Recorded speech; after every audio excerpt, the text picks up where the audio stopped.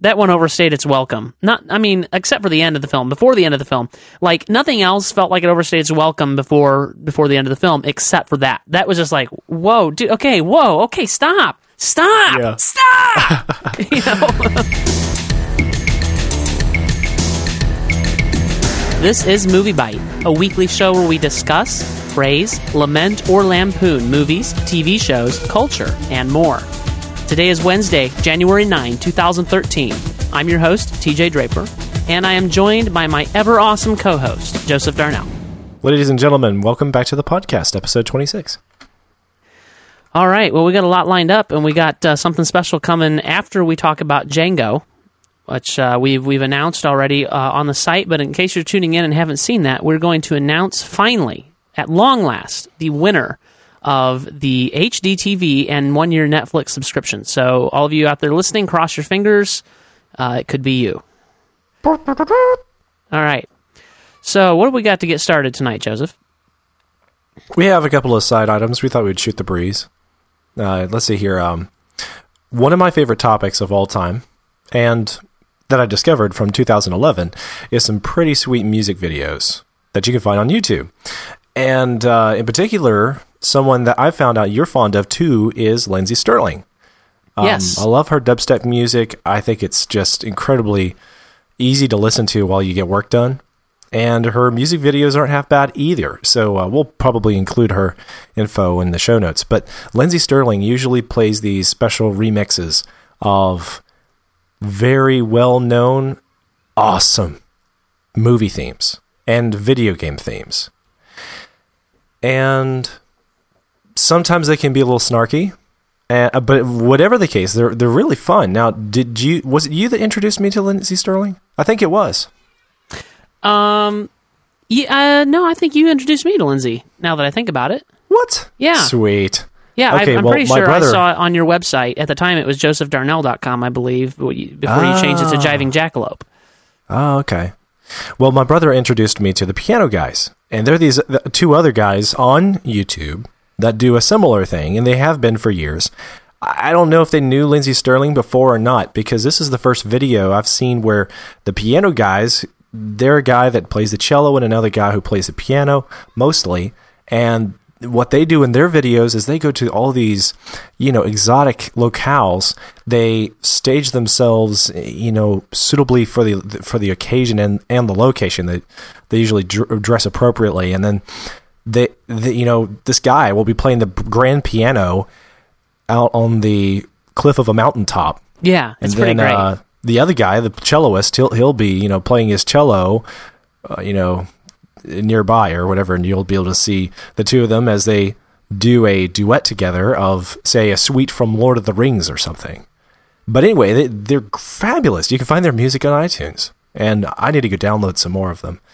Yeah, so I've got one of their albums, but I need to get caught up because they keep coming out with these songs or music videos and stuff that I'm really interested in, and this one is just awesome, and it relates. I was able to post it on MovieByte because it relates to Mission Impossible. It's the Mission Impossible theme, and this whole music video is kind of structured around the mission, like a Mission Impossible kind of an old style, old school, stealing something or other. I didn't quite follow the narrative, but it didn't matter because it was really awesome.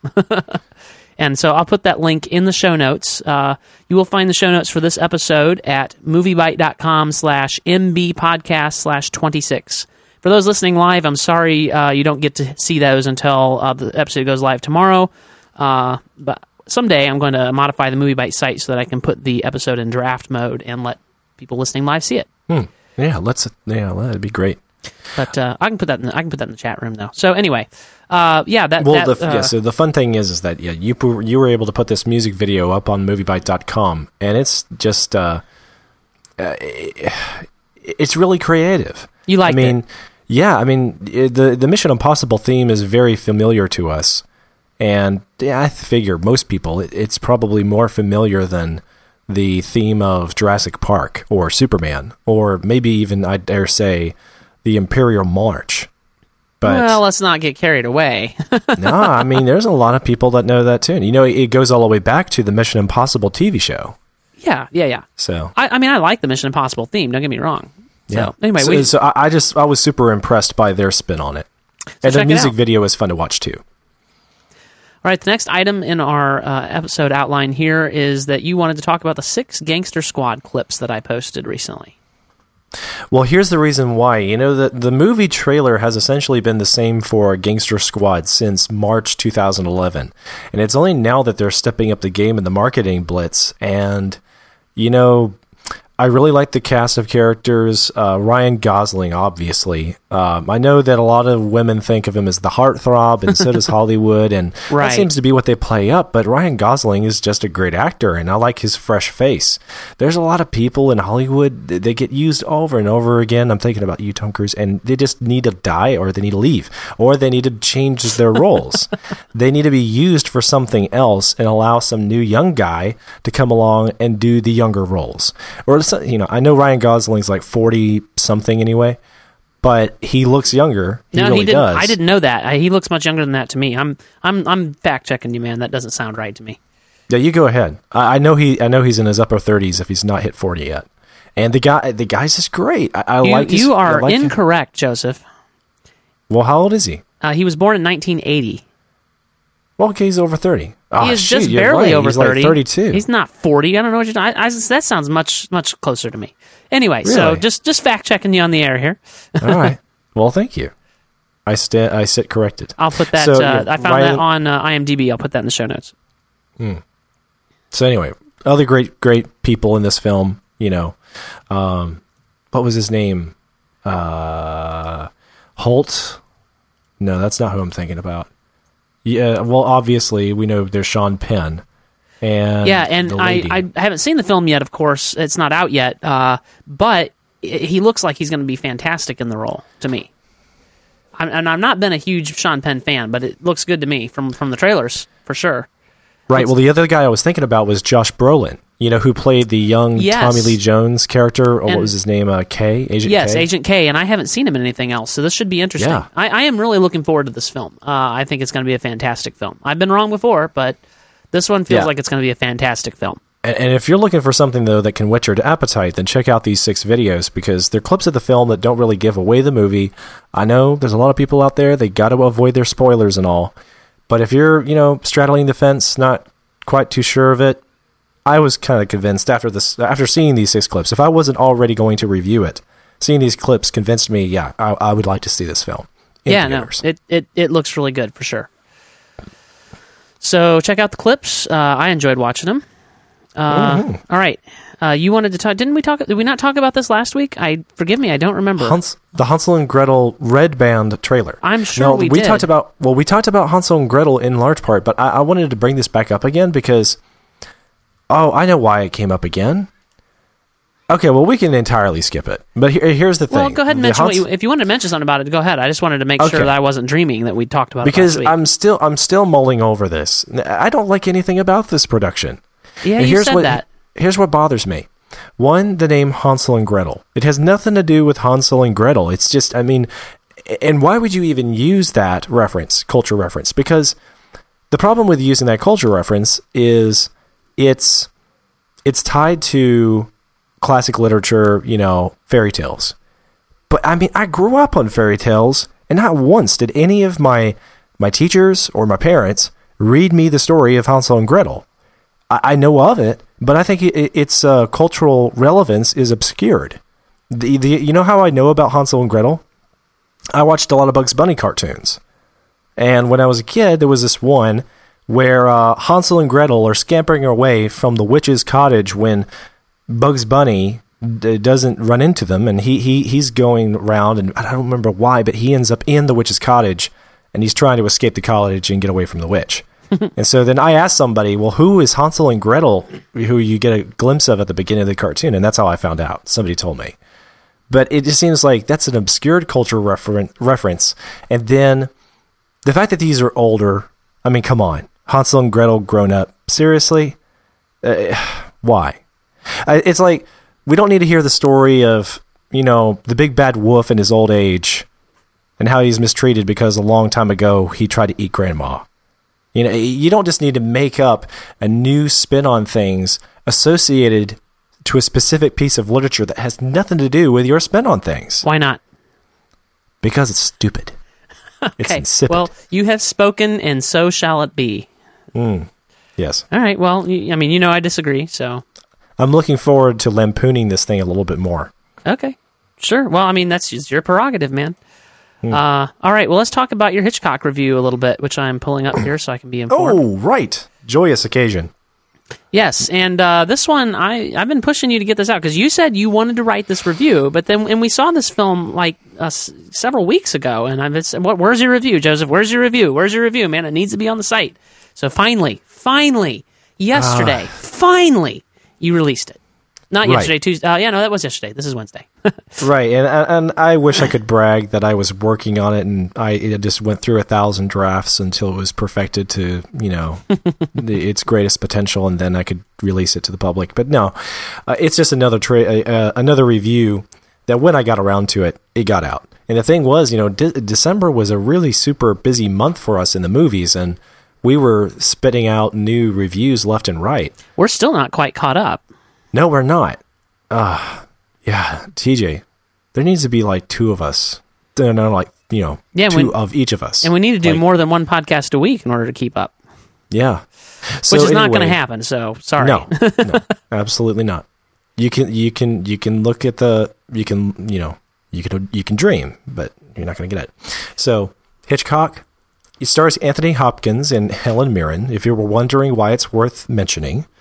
And to boot, in a supporting role, there is Scarlett Johansson and Jessica Biel. And it tells the story of director and filmmaker Alfred Hitchcock while he was producing the movie Psycho in 1960. So it's a biopic about Hitchcock and his wife, Alma Hitchcock. Or did she go by another name? I don't think she had the last name Hitchcock. Did she? I thought she went by... I'm not sure. I thought she did, but I don't remember. I'll look it up. But hey, why don't you tell people a little bit more? Great. Put me on the spot. What am I supposed to do here? Well, did you like my review? Yeah, she had a different name. Okay. She went by Alma Revel. Okay, I didn't remember that. I liked your review okay. I think you were a little harsher on it than I would have been. I enjoyed it just a bit more than you did. I would have given it probably 3.5, pushing 4 stars. You gave it 3 stars, and I thought you were a little bit nitpicky. But, because I really did, unexpectedly, and maybe it was my low expectations. I went into this film not expecting much, and I liked it a lot. And I had been anticipating it most of the year. I was really disappointed just that it didn't have a wide release. I mean, that was certainly the most frustrating thing, for sure. Yeah. I mean, here you got stars, superstars, and yeah, no one's heard of the director, but even the story is interesting. You got Psycho. You've got, you got the story of Psycho in the making. Everybody has seen Psycho. Everybody loves it, and everybody loves to come back to that story. That's why there's at least I can think of 2 remakes of that one story. And then there's been additional sequels. So it seems like this film should have got more production attention and marketing than it did. It sure seems that way. It does seem odd to me. I was surprised by the lack of marketing and by the lack of a wide release. And it was frustrating to try to find it in theater anywhere. And we finally, I happened to be visiting you in Georgia, and we happened to find it at a theater, and it wasn't our first pick for us to go see together, a film together, but it was practically the only thing showing that we hadn't both seen. And I was, it was just frustrating because it wasn't playing anywhere, hardly. So. Yeah, and I have to wonder about that. I know that the director, what's his name? Sasha Gervasi? He's been a fairly decent writer for films, and the thing he's most well known for is writing The Terminal, which starred Tom Hanks. Okay. And Catherine Zeta-Jones, but that film didn't do all that well either. So I don't know how he landed this film. I thought he did a fabulous job directing the cast. I think that the film had a few missteps in how it delivered the story, but I don't think that's the fault of the cast so much as the way in which it was edited and the way in which it was represented beat for beat. And a screenwriter would know what I'm talking about, but just the way that sometimes things came across as forced that were delivered. When I don't think that was the failing of the actors. Oddly enough, you'd have to see the film perhaps to know what I mean. Ordinarily, when a scene isn't working, you can attribute it to the cast if you're saying that it feels forced. Mm-hmm. In this case, I felt like it was the direction that makes the film's story comes across as forced. So, a little peculiar there, but I guess the general public kind of agrees with me. It's getting a 7.1 on IMDb, so people like it. It's worth checking out. Look at my review. Yeah, and again, I enjoyed it quite a bit. I mean, this podcast is not a review of that film, so we'll move on. But I enjoyed it, and I would recommend it. It's I did do my homework, and I watched Psycho before. It's the only Alfred Hitchcock film I've actually seen, so shame on me. But Psycho wasn't that great of a film in my opinion. It's something of a legend or whatever, but whatever, I'd take it or leave it. But the film, the making of Psycho, was much more interesting. Yeah, you have to have an appreciation for classics in general if you're going to appreciate Hitchcock. Black and white films, the way that, by today's standards, the acting was campy. And sometimes the sets can get in the way. And special effects, obviously. Oh, and not to mention the soundtrack. Like, everything was different back then. And it's very difficult to, I think, for modern audiences to appreciate older films for the same reason that modern audiences have on the grand scale, have a difficulty appreciating classical music or musicals. They're from a bygone era, and it's they're not going to be widely accepted. Now, you wanted to talk about this other director potential. Well, I just wanted to mention it because we've talked about it on the podcast before, and it's kind of a follow-up item. Now, I didn't practice this name, and I know you're not supposed to pronounce the L's. It's Guillermo. Is that it? Just Guillermo? Call him Mr. Del Toro. Yeah, Guillermo Del Toro. He was offered Star Wars, and he turned it down. So, I have to respect him for that. Sure, if he turned you it down, do. I'm very glad he did, because he obviously didn't want to do it. Yeah, so I mean, it's just interesting. I don't know that we've had a confirmed director added to this project yet or not. And my hopes for the film are pretty low, and that's probably why so many people are rumored to be turning it down, is because they're probably thinking the same thing. Who wants to direct Star Wars? I mean, Star Wars has been. It was. The Empire Strikes Back was the peak, and now it's over. Right. So. Yeah, I totally agree. Well, I guess that's that. I mean, okay, so you want to talk about Django? I'm ready. I am ready. Or did you want to mention the winner? Did you want to talk about the giveaway? No. Haven't you looked at the outline? That comes last. Oh, right. Okay, so our listeners have to wait for the end. That's right. Oh. We're here today to talk about Django Unchained, which I saw. You and I both saw this past week, right? Or yep. I saw it on Saturday, and I think you saw it on Friday. Is that right? Well, actually, I think I saw it Christmas week. I saw it before New Year's. Okay. So, Django, what can be said about Django Unchained? Well, a lot can be said. I think the first thing that everybody needs to be told, if they didn't already know, was that it's directed by Quentin Tarantino, and it stars Leonardo DiCaprio, Jamie Foxx, and Christoph Waltz. Oh, and Samuel Jackson. But yeah, that's what you need to know up front. Yeah, and Tarantino, anybody who's familiar with Tarantino's work probably should understand this already, but it is a very violent and bloody film. I mean, if you don't have the stomach for that, stay away from this one. It's very violent and bloody, for sure. And yeah, well, I mean, we can talk about the content here in a little bit. I wanted to talk a bit more about the production and the story. I think a lot of people are unclear as to what this movie is going to be about. The trailer suggests the spirit of the film, like so many of Tarantino's trailers do, without really explaining the story. I was mystified by the trailer, to be honest, because it just shows a lot of interesting expressions. Like, there was this one camera move where they show Leonardo DiCaprio's back sitting down in a couch, and he turns around looks at the camera quickly zooms in on his head, and he smiles a big Cheshire cat, grin. Yeah, and it was kind of like, that was the consistency of most of the trailer, right? And so that's what a lot of the public thinks about this. It's not clear. I took it to be slightly misrepresentative of the story. Huh. That's interesting. See, I've heard that before. I found the film to be quite in line with the trailer from exactly what I was expecting. I can't say I was surprised by anything. Yeah. So, yeah, I mean, it is interesting. Before we dive in, we should talk a little bit more. This was released on Christmas Day. And it's an interesting choice. To me, it's always an interesting choice to release a film on Christmas Day, and especially a film like this. I mean, on the one hand, with Les Miserables.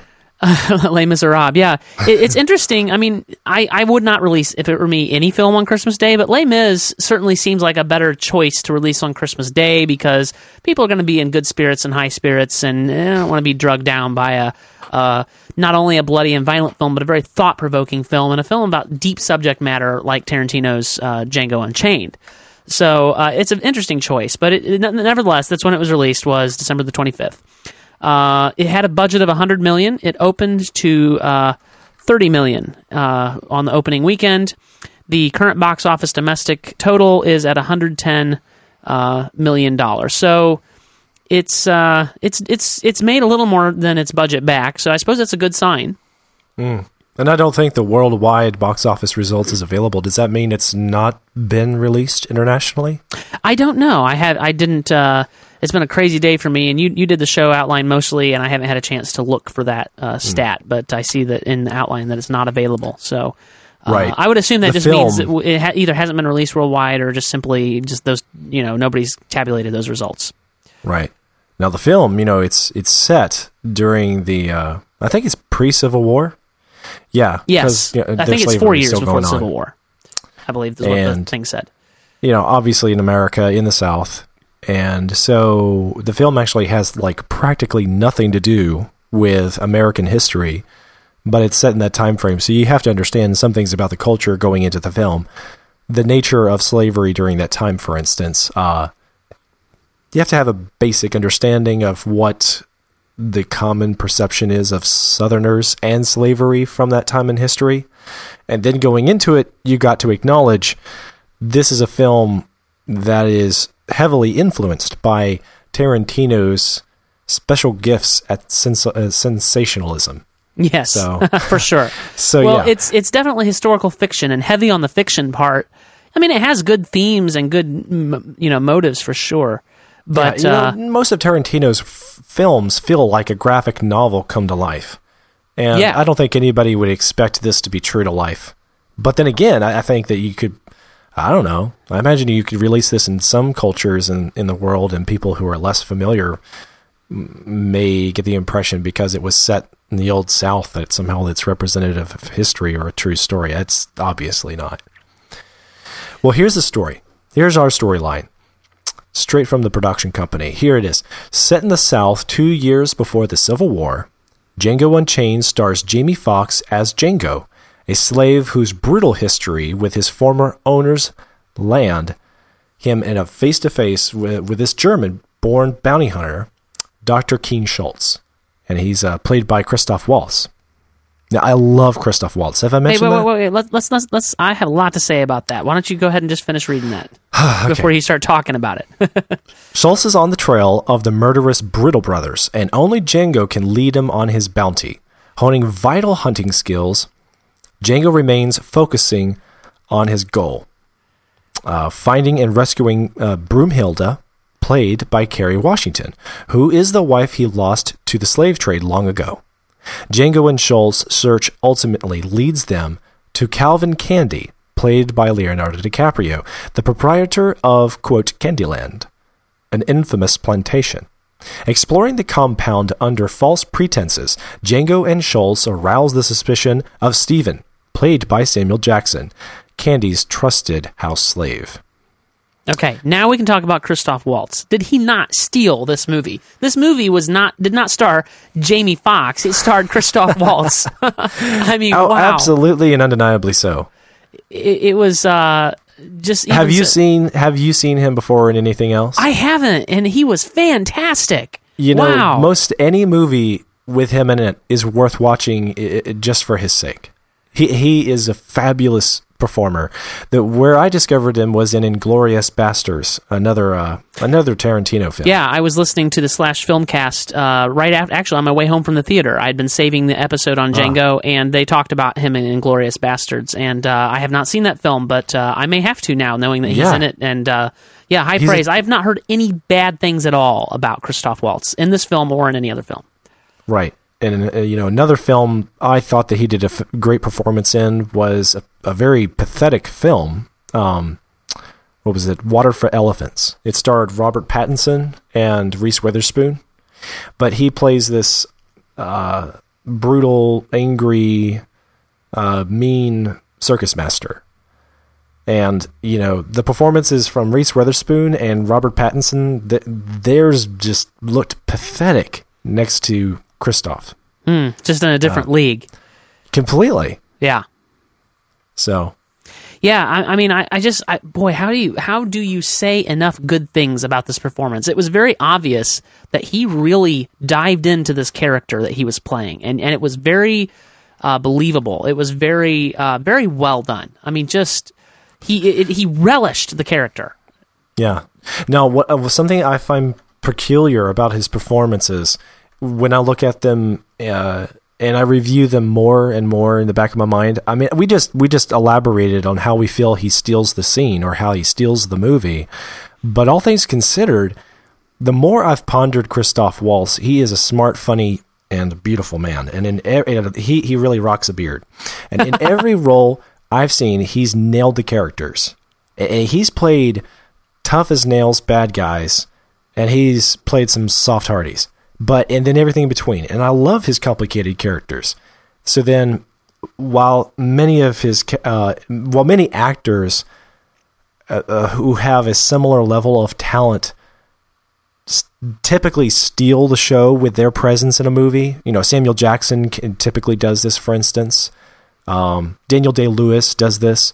With their brilliant performances, they typically steal the movie from the other actors' performances. I don't feel that way about Christoph. Yeah, maybe stealing is the wrong word to use, because I loved it, though. It was very good. He's very appropriate and awesome, but I think that he is always the awesome sauce about any film. So, yeah, that's Christoph Waltz for you. Yeah, and then my second favorite performance, again, not Jamie Foxx, but Leonardo DiCaprio.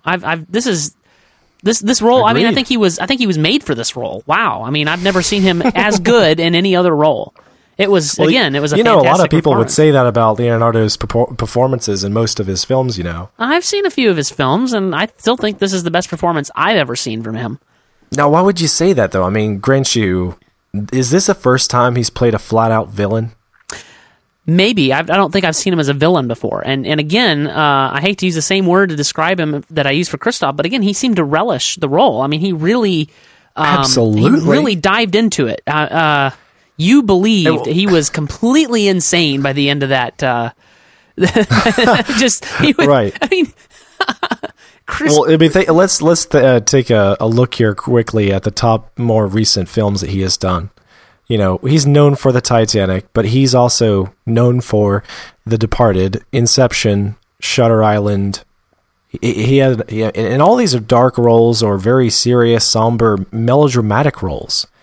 And that's the way, think about some of the other movies he's been in. Blood Diamond, Body of Lies, Revolutionary Road. For the most part, he has played serious, somber, dark, melodramatic things, films. It seems like this was actually his day off in this film, and he got to just liven it up. He brings the lighthearted side of DiCaprio to it. But the beautiful irony is here that his villain is a real creep. He's one of the worst. He is just exceptionally twisted. Twisted, yes. Twisted and evil. You really believe that he has to be quite crazy to that his character relishes, his name Calvin Candy so much as that he would call his plantation Candyland. Yeah, and like I said, he really dived into that role. So finally, after the first two, even though Jamie Foxx is supposed to be the star of this film, finally we get to Jamie Foxx, and he did a good job. There was nothing about his performance. He wasn't a particularly likable character. He was at first. Like, I found myself liking him more at the beginning of the film than some of the stuff that he was willing to do to get his wife back. I don't blame the guy. And again, I'm anthropomorphizing the film, but I don't blame the guy, the fictional characters, but I don't blame the guy for wanting to get his wife back. But he was willing to do some pretty, crazy things to do it. And was even though, you had Christoph Waltz's character, who he killed people for a living as a bounty hunter. Even he was getting a little uncomfortable, and Jamie Foxx, he was willing to. I should quit calling these characters by their actors' names. You should. Django was willing to do whatever it took to get his wife back, even if that was a little bit immoral. So but it was a good performance by Jamie Foxx. I have nothing to complain about. Well, you know who I actually, to be honest, I felt kind of neutral towards Jamie Foxx's performance because he kind of plays your run-in-the-middle hero that's kind of quiet and keeps to himself. He just wants to figure out the way to do the one thing he really believes in. Uh-huh. And so at the beginning of the film, he just doesn't seem to have any hope there. But then the Dr. King Schultz comes along and gives him all kinds of hope and shows him the way that he can get back his wife who's in slavery. The one that I thought stands out as a terrific supporting character performance is that of Samuel Jackson. Absolutely. Wasn't that fun? Yeah, you could forget about Jamie Foxx altogether and talk about Samuel Jackson because his is more than just another performance from Jackson. It's Stephen is a complicated, racist black man. And since he's black, it makes him all the more disturbing in his own way how he runs this plantation as the manager. Yeah, well, it's very interesting because this film is obviously making a statement, and not even a bad statement. It's a good statement about racism and slavery in the South at the time. Yeah, I mean, I completely agree. It was a problem. I don't know to what extent all the things that are portrayed are over the top or true or not. I have no doubt that there were slave owners who were very nasty and mean to their slaves. There is no doubt. So, yes. and it was a really, as far as I'm concerned, kind of a dark period in the history of the United States. But I was surprised that with Samuel L. Jackson and his role, essentially, for our listeners, he was playing as you said, a racist black man, but he was kind of the top dog. He was a contradiction in terms in so many ways. Right. He in many ways he had kind of the power. He wasn't going anywhere. He could say anything he wanted to Calvin Candy. He wasn't going to be fired or let go or put to death or sold. He was there and he was the top dog, and it made him very racist. It made him very towards his own people even. He did things that were not cool, and I was surprised that the film made that statement. And I was just as surprised that Samuel L. Jackson, known for his views on these matters, was willing to play that role. I guess he saw it as true and essential and part of the necessary storyline. But it was kind of surprising to me, pleasantly so, actually. Now, Quentin Tarantino, the director, though, he wrote this story too, right? And yes, he did. He also had a cameo in the film. Yes, and I thought he did just fine. Yeah, no, it was fine. Now, the thing is, though, Tarantino, he is known for his complex movies that deal with racism. And there's been a lot of his other films that dealt with, like, excessive uses of the word nigger. Yes, and that was in this film as well. Right. And from what I learned, actually, just this week, I think he came from a broken family. He grew up in a broken family. Mm-hmm. He was actually raised by a black couple or something like that. So, when you take that into mind, realize that he's very familiar with a side of culture that a lot of people miss out on in Hollywood, even that it's not represented. Yeah. And not just the that particular subculture, the black community, in large part, it seems like a lot of their films misrepresent them. In this film, it seems like they're treated respectfully, but it's demonstrated that, there is an ounce of truth in this film, and that is, for the life and times of these characters, Calvin Candy and characters like Dr. King Schultz, portrayed just before the beginning of the American Civil War, there was actually a lot of blame on both sides of the slavery issue. Sure. Not everybody's slave, but a slave was a pure soul, Of course not. Just like, they're humans, just like us white folks are. And we very much appreciate their plight and think that, slavery is a very dark, wrong, agreed, struggle, terrible, tearful issue. But this film demonstrated quite effectively another side of the complexity of slavery in all American culture. So, yeah, I just want to say, that kind of really impressed me, as it usually does with Tarantino films when he deals with racism of one variety or another. In Inglourious Bastards, he did it with the Nazis opposed to the Jews and everybody else. So yeah, he's really good at this stuff. I'm going to have to see that film. I have just a couple more things on my like category, and then we can get to our dislikes. And one of those is the dialogue. I think you've already alluded to this. It was very smart, very well written. I guess this is probably indicative of Tarantino. This is probably his norm. But it's rare to find a film which I think the dialogue is so smartly written. And this was one of those films. Aside from, again, a lot of cursing and swearing, no doubt, and it is an R-rated film. But aside from that, I thought that the dialogue and the way it was put together and the story that it was told, even with just the dialogue, was fantastic. So, yes. Yeah, and in general, I wanted to also sing the praises of the amazing old-fashioned form of cinematography. I just love the good old-fashioned soundtrack. Journey. I didn't care for the theme song, which was like, the Django or whatever. But the music itself, even though the music was very modern, it worked. There was something about it that worked. Yeah, and I've heard before that Tarantino is good at music and picking out music and stuff. So I wasn't, except for the theme song, which I wasn't impressed with. But more than that, the film had a very old school feel. Mm-hmm. It didn't feel like an old film, but it had an old school feel to it. And I don't know if you've heard any of the rumors circling about Tarantino saying that he's probably going to be retiring if he can't shoot on film anymore, actual celluloid film. If he's forced by the studio to shoot digitally, he's just going to retire. So it's not surprising, but the cinematography had a very old school approach, even with some techniques that I would avoid, even though I like old school cinematography, like the zooms and stuff.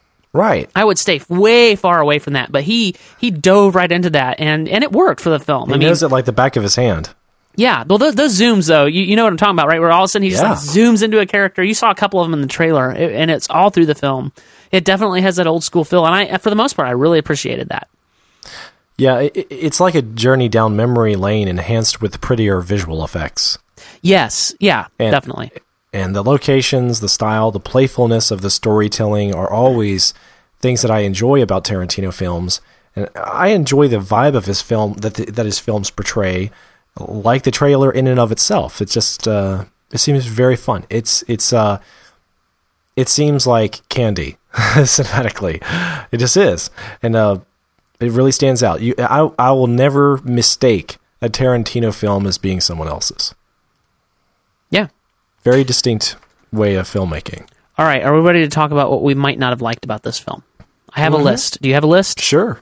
All right. Well, the first thing that I wanted to mention is what was up with the flashbacks. They were weird and disjointed. I never knew. Normally there's a convention or a way to throw you into the flashback, and these just sort of popped up. They were very strange. Now, can you give us some specifics? What were these flashbacks?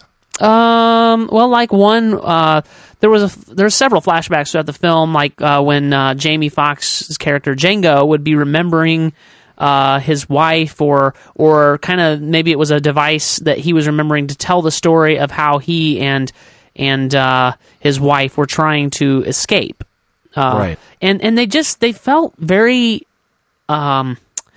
strangely enough, unorthodox. I mean, for something that was so, so old school cinematography, it was very unorthodox the way the flashbacks happened, and I found it disjointed and disconcerting. Well, I can tell you the reason for it right now, and that is because Quentin Tarantino, he has a track record for botching up flashbacks, but he does them all the time. Huh. I haven't been happy with most any of his flashback sequences in most of his films, and for instance, one that really suffers is Kill Bill 2. Kill Bill 1 had several flashbacks, but then Kill Bill 2 was told as a sequel that incorporated so many flashbacks it might as well have been a prequel. And then to the first Kill Bill film. And it just seems like, they're different, they're eccentric, and yeah, maybe they work for some people, but I have to agree that his techniques applied to flashbacks in general have always suffered. When it came to this film, I actually felt like they were better, but I can't say that I thought that they were all that great. You're right, they just do feel out of place. Yeah. Now, I have heard a theory different from what you're saying. What you're saying, they're always bad. The theory that I heard, and I heard this on the Slash Filmcast when I was listening to it, is that the person positing this on that podcast stated that he thought that this whole film felt disjointed in a way that previous Tarantino films had not, and he thought it was directly related to the fact that previous to this film, every Tarantino film has been edited by Sally Menke, who has passed away. So they attribute it to the fact that he's working with an editor he doesn't know and who's just not as good as Sally or whatever. I don't know if I buy that, but that's what they said. But you're saying that this is an attribute of all Tarantino films, perhaps. Right. And I'm not saying that all Tarantino films are the same. They obviously reek of being Tarantino films. I like some more. I like some more than others, and in this case, this is actually one of the ones I personally enjoy more than some of the others. So the thing is, though, that, yeah, I still stand by what I said. I just don't think that usually his flashbacks work. Okay. Now, can I share one of my dislikes? You may. Thank you, sir. There wasn't enough of Dr. King Schultz.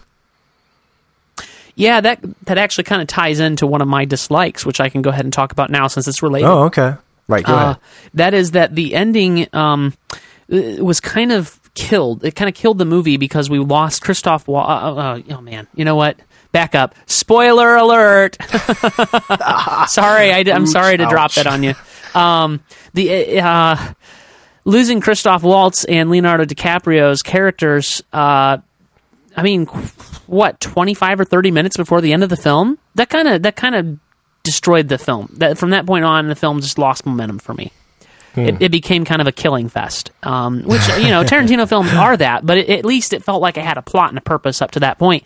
And now all of a sudden, we can this is kind of a paint by numbers film after this point. Now Django's gonna go get it. He's gonna get away and he's gonna get his revenge. I mean, right? The film got so bad after Calvin Candy and Dr. Schultz were killed that it should have been dubbed, or the film should be named from that moment forth, Django Unhinged.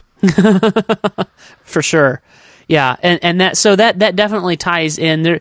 I wish that even though Christoph Waltz felt like he took over the film in a good way, I wish there had been more. You're right, and losing him before the end of the film just bad, just bad. It felt like he ran out of time to properly edit and write the script of the final 30 minutes of the film.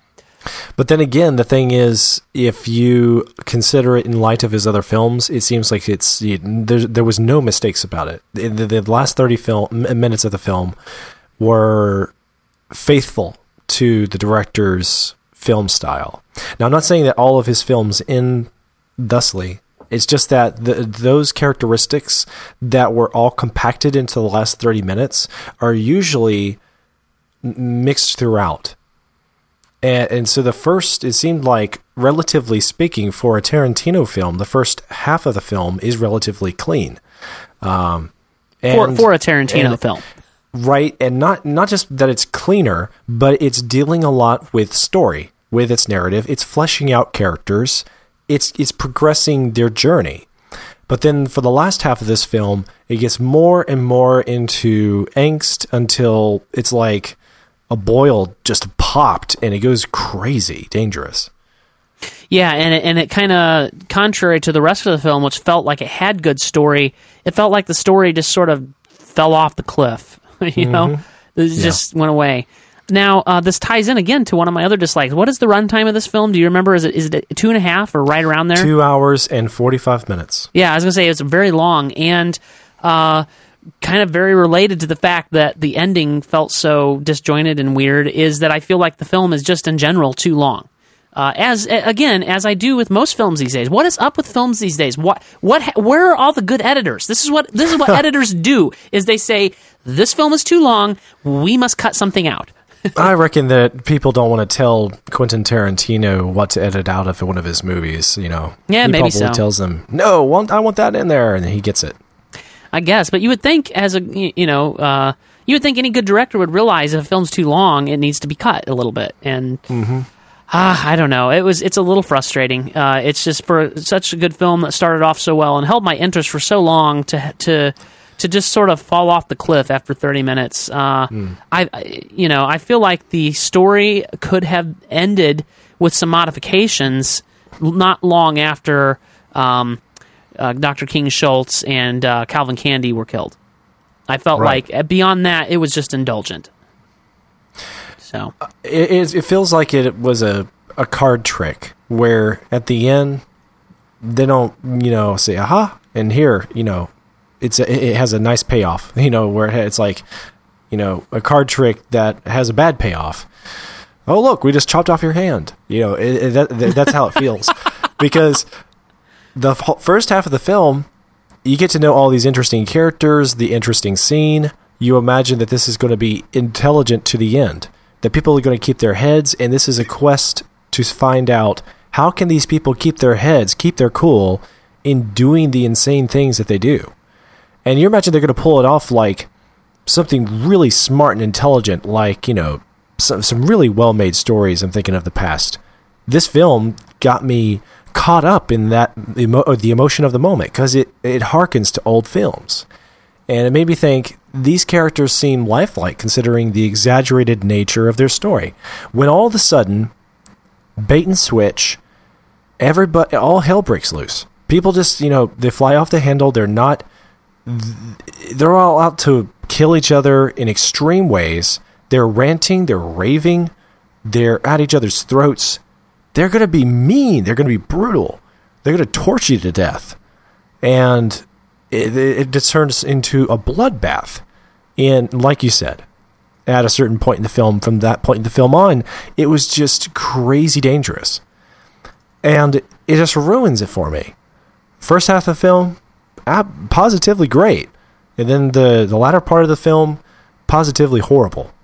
And it was well made in some respects to the very end. Visual effects still great, acting still great, but the direction of the story itself and where it takes those characters into this dark, dismal abyss, I could have done without. I wouldn't say the last half of the film because I think you're painting with too broad a brush. It was really from the point that Calvin Candy and Dr. King Schultz were killed, that's when it feels like it starts getting indulgent. I mean, he comes back to the house and kills everybody. That we've already had a bloodbath in the house. He comes back, and I was really frustrated when Django killed the sister.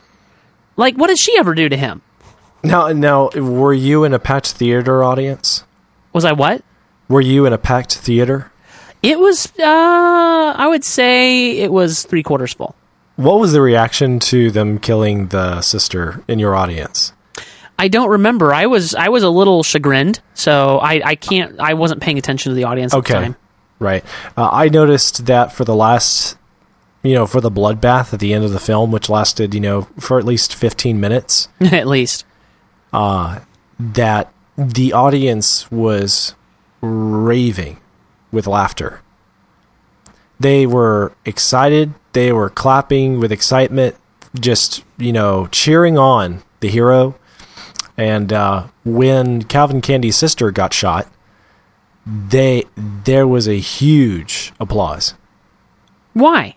What? I mean, sure. I mean, she was. I suppose you could say, as the sister, and not saying or doing anything about slavery, she was part and parcel to it. But not really. I mean, what did she do? She sat around and she introduced Kerry Washington's character. What was her name? To Dr. King Schultz. Broomhilda. I know. And she ate food. That was it. I mean, what did she ever do? I know. I was frustrated that Django would shoot her. Each other. Yeah, my wife and I, we looked at each other when we heard the audience's reaction, and we kind of shook our heads like, we honestly don't get it. She died. Okay, fine. That was, a surprise. But we didn't find it that the character was all that especially annoying.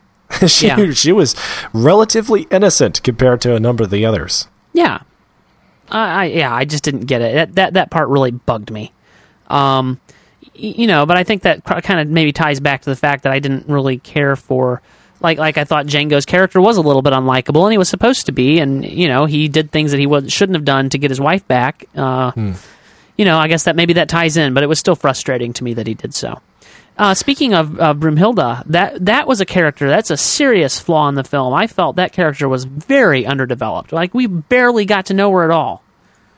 Well, I mean, she was in large part a slave that had never had a life. She was stifled from the get-go. What did you expect from her character? I don't know, because there was too many other characters there wasn't time for. I just wish we had gotten to know her a little bit better. Broomhilda, played by Kerry Washington. I mean, when she was on screen, she was fine and good, and I wanted more. I kind of felt like perhaps the direction was trying to say, these people who grew up in slavery, they've never been able to live life to the fullest. So characters like Calvin Candy, they've had everything that they ever wanted, so he's just a big old brat. He grew up in the lap of luxury, and so he's going to wear his personality on his sleeve. Whereas these slaves are taught from brutal experiences, you cannot behave like a human being. You got to behave like an object in the background. And so I felt like, although I see what you're pointing out, I would have to disagree, because to me, I felt like they were more or less. It was one of the rare characteristics that was fairly true to life, that the slaves would basically keep a private life to themselves where they could express themselves. And in the dealings with characters like Calvin Candy and Dr. Schultz, they would be pretty quiet. But then that made all the more room for Samuel Jackson's character, Stephen, to be all the more contrast to the rest of the blacks in the film. Yeah, that's true. So, you could appreciate his eccentricity all the more. Well, I've got two more things. What have you got? Specifics? I don't know. I guess I just have to agree with you 100% that from the moment that certain characters die in the film onward, approximately leaving the film with 45 minutes left. Was it really 45? I thought it was only about 30, but I could be wrong. It felt longer. In 2 hours and 45 minutes, it felt like it was the last 45 minutes of the film. But for that segment, it just killed so much of the good story and the plot development for me that I just kind of didn't care anymore. At that point, it became a lesser Tarantino film. Up to that point, a greater Tarantino film. Yeah. Yeah, my remaining complaints are the Ku Klux Klan scene, and it was obviously played for the humor. I liked it a little bit at first, and then it just went on and on and on and on. Oh, I loved it. And on. I'm like, okay, the joke's over, move on. Yeah. Well, okay, again, characteristic of Tarantino films. You got to watch some more. But I know exactly what you mean. As a newbie, new to Tarantino, you're absolutely right. That's a very good that one overstayed its welcome. Except for the end of the film. Before the end of the film, like nothing else felt like it overstayed its welcome before the end of the film, except for that. That was just like, whoa, dude. Okay, stop. You know, crazy, right? Yeah. So I didn't see where it was going. And when they developed it to the point that the point was the Ku Klux Klan riders just simply could not see out of their hoods. It was awesome. That cracked me up. It's funny to talk about, and it was funny for about 10 or 15 seconds, but it like went on for 5 minutes. You know what it felt like? It felt like a YouTube video. It felt like something from College Humor. You're right. Absolutely, developing it up as something very serious and dramatic, and then it gets to a point, and then all of a sudden they bring out the laughing clowns, and it was pretty funny. Okay, one more thing, and then we can move toward wrapping the show up and announcing a winner. But one more thing, the Calvin Candy breaking the skull of the former slave that he'd saved the skull to what? Just to tear it apart and break it and prove a point for Dr. King Schultz and Django? That was a little bit over the top for me. Like, what? We're supposed to believe that this skull that he's been saving, that he's going to tear it apart now just for these people's sake. I didn't get that at all. The reason it worked for me was simply because I imagined that Calvin would use this whenever he was trying to push a slave back into their place. Or if he ever had to deal with anti-slave trade, political, people, Americans, some other northerner or whatever, that he would threaten him with that little story, and he would have... It seemed almost rehearsed. Like, this isn't the first time that Calvin Candy has threatened somebody with the box he pulls out of a skull. The skull he pulls out of a box. I suppose you could say you could make up your own backstory too, and just pretend, well, he just has, it's not really that skull. He just has a bunch of skulls around that he uses just for this purpose. I suppose you could do that. Right. But it was a little odd. I guess I did read into it a little bit there, but because I did, it worked for me. Okay. All right. Well, yeah, I didn't like it, but whatever. Do you have anything else on Django? Well, I mean, anybody and everybody should know by now that, because it is a Tarantino film, expect the same level of garbage excessiveness that you'd always get. That, it's not appropriate for kids. And we heard the sniffles and whimpers of a baby in the back row of the theater while me and my wife were watching the film. And that just really, really irked us. Yeah, that doesn't seem appropriate to me. So... Yeah, it's definitely not a kids' movie. No doubt. And I would hope that our audience would understand that. I would think they would. I would hope they would. I mean, even so, I'd have to say some of the stuff was so over the top that it wasn't like if you play it low key, sometimes it's more disturbing. This was just over the top. It looked blood fake. spattering in fake ways, just the whole... All the time, yeah. Like big pools of blood. You're like, oh, come on. That's just so fake. Classic, I guess, from what I'm given to understand, classic Tarantino stuff. But, right. Yeah. And because it looks fake, a lot of people just fluff it off and they say, oh, okay, well, that's fake. But then it gets really real when you see Jamie Foxx completely in the nude. You led me to believe that scene was more than it was. You said, oh, it's, graphic male nudity. There was a flash of it, and he was strung upside down by these guys who were about to kill him, and he was buck naked, but I didn't see too much. I reckon it doesn't matter if it lasts for half a second or 20 seconds. I just find it totally gross. And sure. I didn't want to go No there. doubt. No doubt. So, anyway. So, yeah, you're right. It could have been worse, but that doesn't excuse it, because it's kind of like, what? That has nothing to do with this movie anymore. Like, we're so away from the story. It's about sensational shock value, and it's like, holy cow, no one's ever done that before in a movie, or something of that nature, just to catch the audience off guard at least one more time. And that kind of stuff, I don't want to see again. Yeah, I mean, you're right. And as I think about it, that should have been, I didn't make a bullet point for it because I kind of forgot about it. But you're right. It should be in the bullet points of do not like about this film. And one of our listeners, he mentioned in the chat room, one of our listeners, Johnny, he mentioned that, he agrees children shouldn't be there. I just wondered if Johnny could tell us if he had seen the film or not. Go ahead, TJ. The part we're talking about where there's a flash of Django completely nude, strung upside down. They're getting ready to kill him. With hot knives and stuff. It comes in the part of the film that I feel like should be cut anyway, so it's just too long. It's toward the end. So, and I feel like maybe it's making up for the lack of story. But I see Johnny U First is typing, so we'll hear his answer in a moment. But while we're waiting on that, Joseph, having said all that we've said about this film, we've talked a lot about what we liked. We had a lot to talk about in our like section. We've also talked a lot about what we didn't like. So for you, maybe this is kind of a half and half. What kind of a star rating would you give it? Well, I give it half and half. We rate our films up to 5 stars, and it's not often that I feel relatively neutral about a film. This is the first time in a long time that I'm giving a film 2.5 stars, which I consider a median. It just means the bad canceled out the good, or the good canceled out the bad, so that at the end of the day, I could take it or leave it. It was interesting, but the bad stuff kind of takes away from my ultimate long-term interest. So, is this a film that you intend to see again at some point? I have no mind to.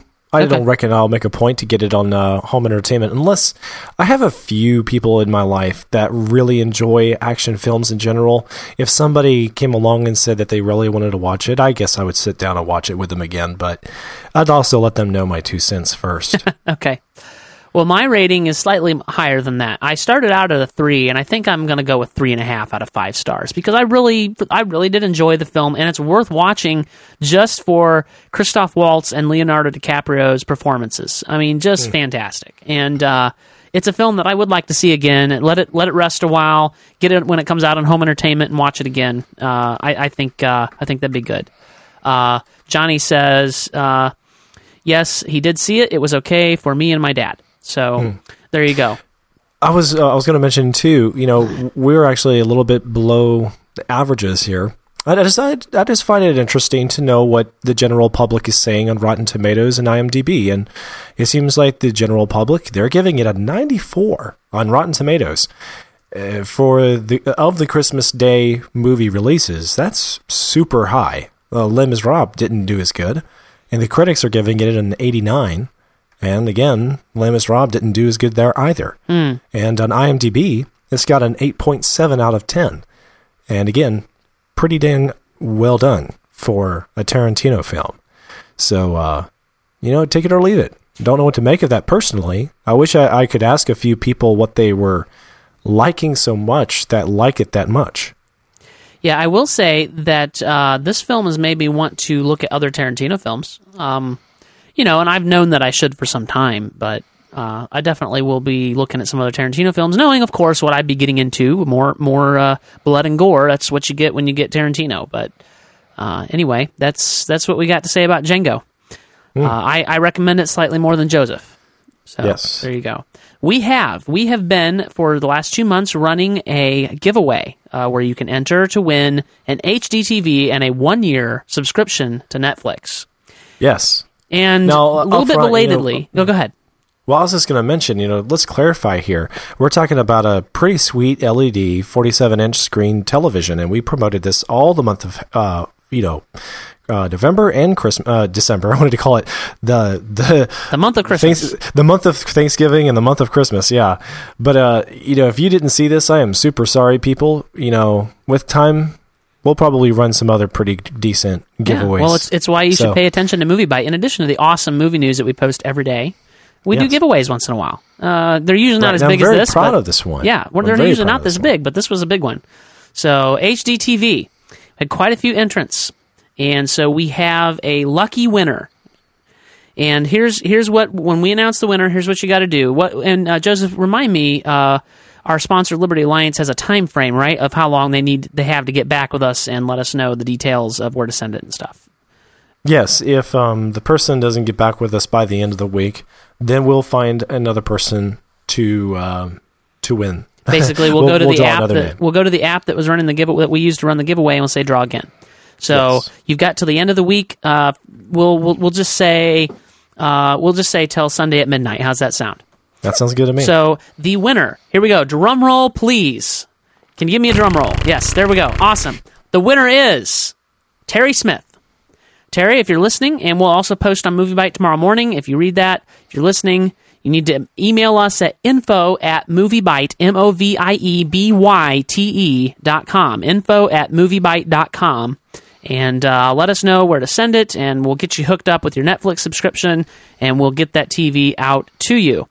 Yeah, I promise. I'm going to be the one getting it over to the shipping department to get it packaged and sent away. Yeah, so it's there in the offices of Liberty Alliance with you, so you'll be taking care of that. So we want to get this out to you as soon as possible. Give us an email, and we'll get it out to you. Thank you, everybody who signed up and is participating in the giveaway, or who participated, I should use the proper tense, who participated in the giveaway. It was a lot of fun. It was great to do. And it ultimately it helps MovieByte keep running, and we love running MovieByte. So, thank you, Terry. Yes, thank you. All right, and with that, next week we're going to be talking about Promised Land. We're going to go. I haven't seen it yet. I'm going to see it this weekend, and starring Matt Damon. Yes, starring Matt Damon. So we'll be talking about that next week, and. In the meantime, Joseph, as people have listened to you talk about this film, they're probably thinking, what an awesome and smart guy that Joe is, and they'll probably want to keep up with you online. Where can they do that at? Well, I'm just going to go ahead and say I'm humbled by the audience's thoughts you're speaking on the behalf of. And, if they want to follow more of me, I'm at Joseph Darnell on Twitter. Go to josephdarnell.com, and it'll take you to my Facebook profile, and my personal site is jivingjackalope.com, jivingjackalope.com. And, I write there about culture, music, videos, whatever, technology I like to there. And, awesome. But then, of course, I also write for MovieByte. Yes, you do. You post belated reviews, but... Yes. But, of course, the thing is, we really don't, mention MovieByte's social feeds enough. We're also on Twitter with MovieByte and Facebook. You can follow MovieByte on Twitter at MovieByte, MovieByte on Twitter, Facebook.com/MovieByte. Of course, you can subscribe to the RSS feed. It's been so long since I set that up, and I subscribe myself. Let me check on what that is real quick. That is MovieByte.com/RSS. So you can enter that into your feed reader and get all the stuff from MovieByte in one big feed, the fire hose, as it were. So it's a good way to keep up with it. Now, TJ, where can people find you? Yes, you read my mind. I have started, for the last 2 days, it's a trend, I've started blogging again at buzzingpixel.com. Not anything like the stuff that I post at MovieByte, where I try to post at least 6 things a day if I can. But, 1 or 2 items, link list items, and maybe an article or two here and there, technology and Apple-related products and stuff. I'm a big Apple computer fan. Actually, they're just Apple Incorporated now, not Apple Computer, but... so I blog there, buzzingpixel.com. My personal website where I do design work and where you can hire me to do stuff is buzzingpixelcreative.com. You can follow me on Twitter, TJ Draper Pro. You can find me on Facebook, facebook.com/TJ Draper. I'd love it if you would keep up with our work and support MovieByte. You can find all the show notes for this episode at moviebyte.com/mbpodcast/26. So that's about it. I think that wraps it up. All right. Until next week. Thank you for a good episode, Joseph. You're welcome. Thank you, TJ.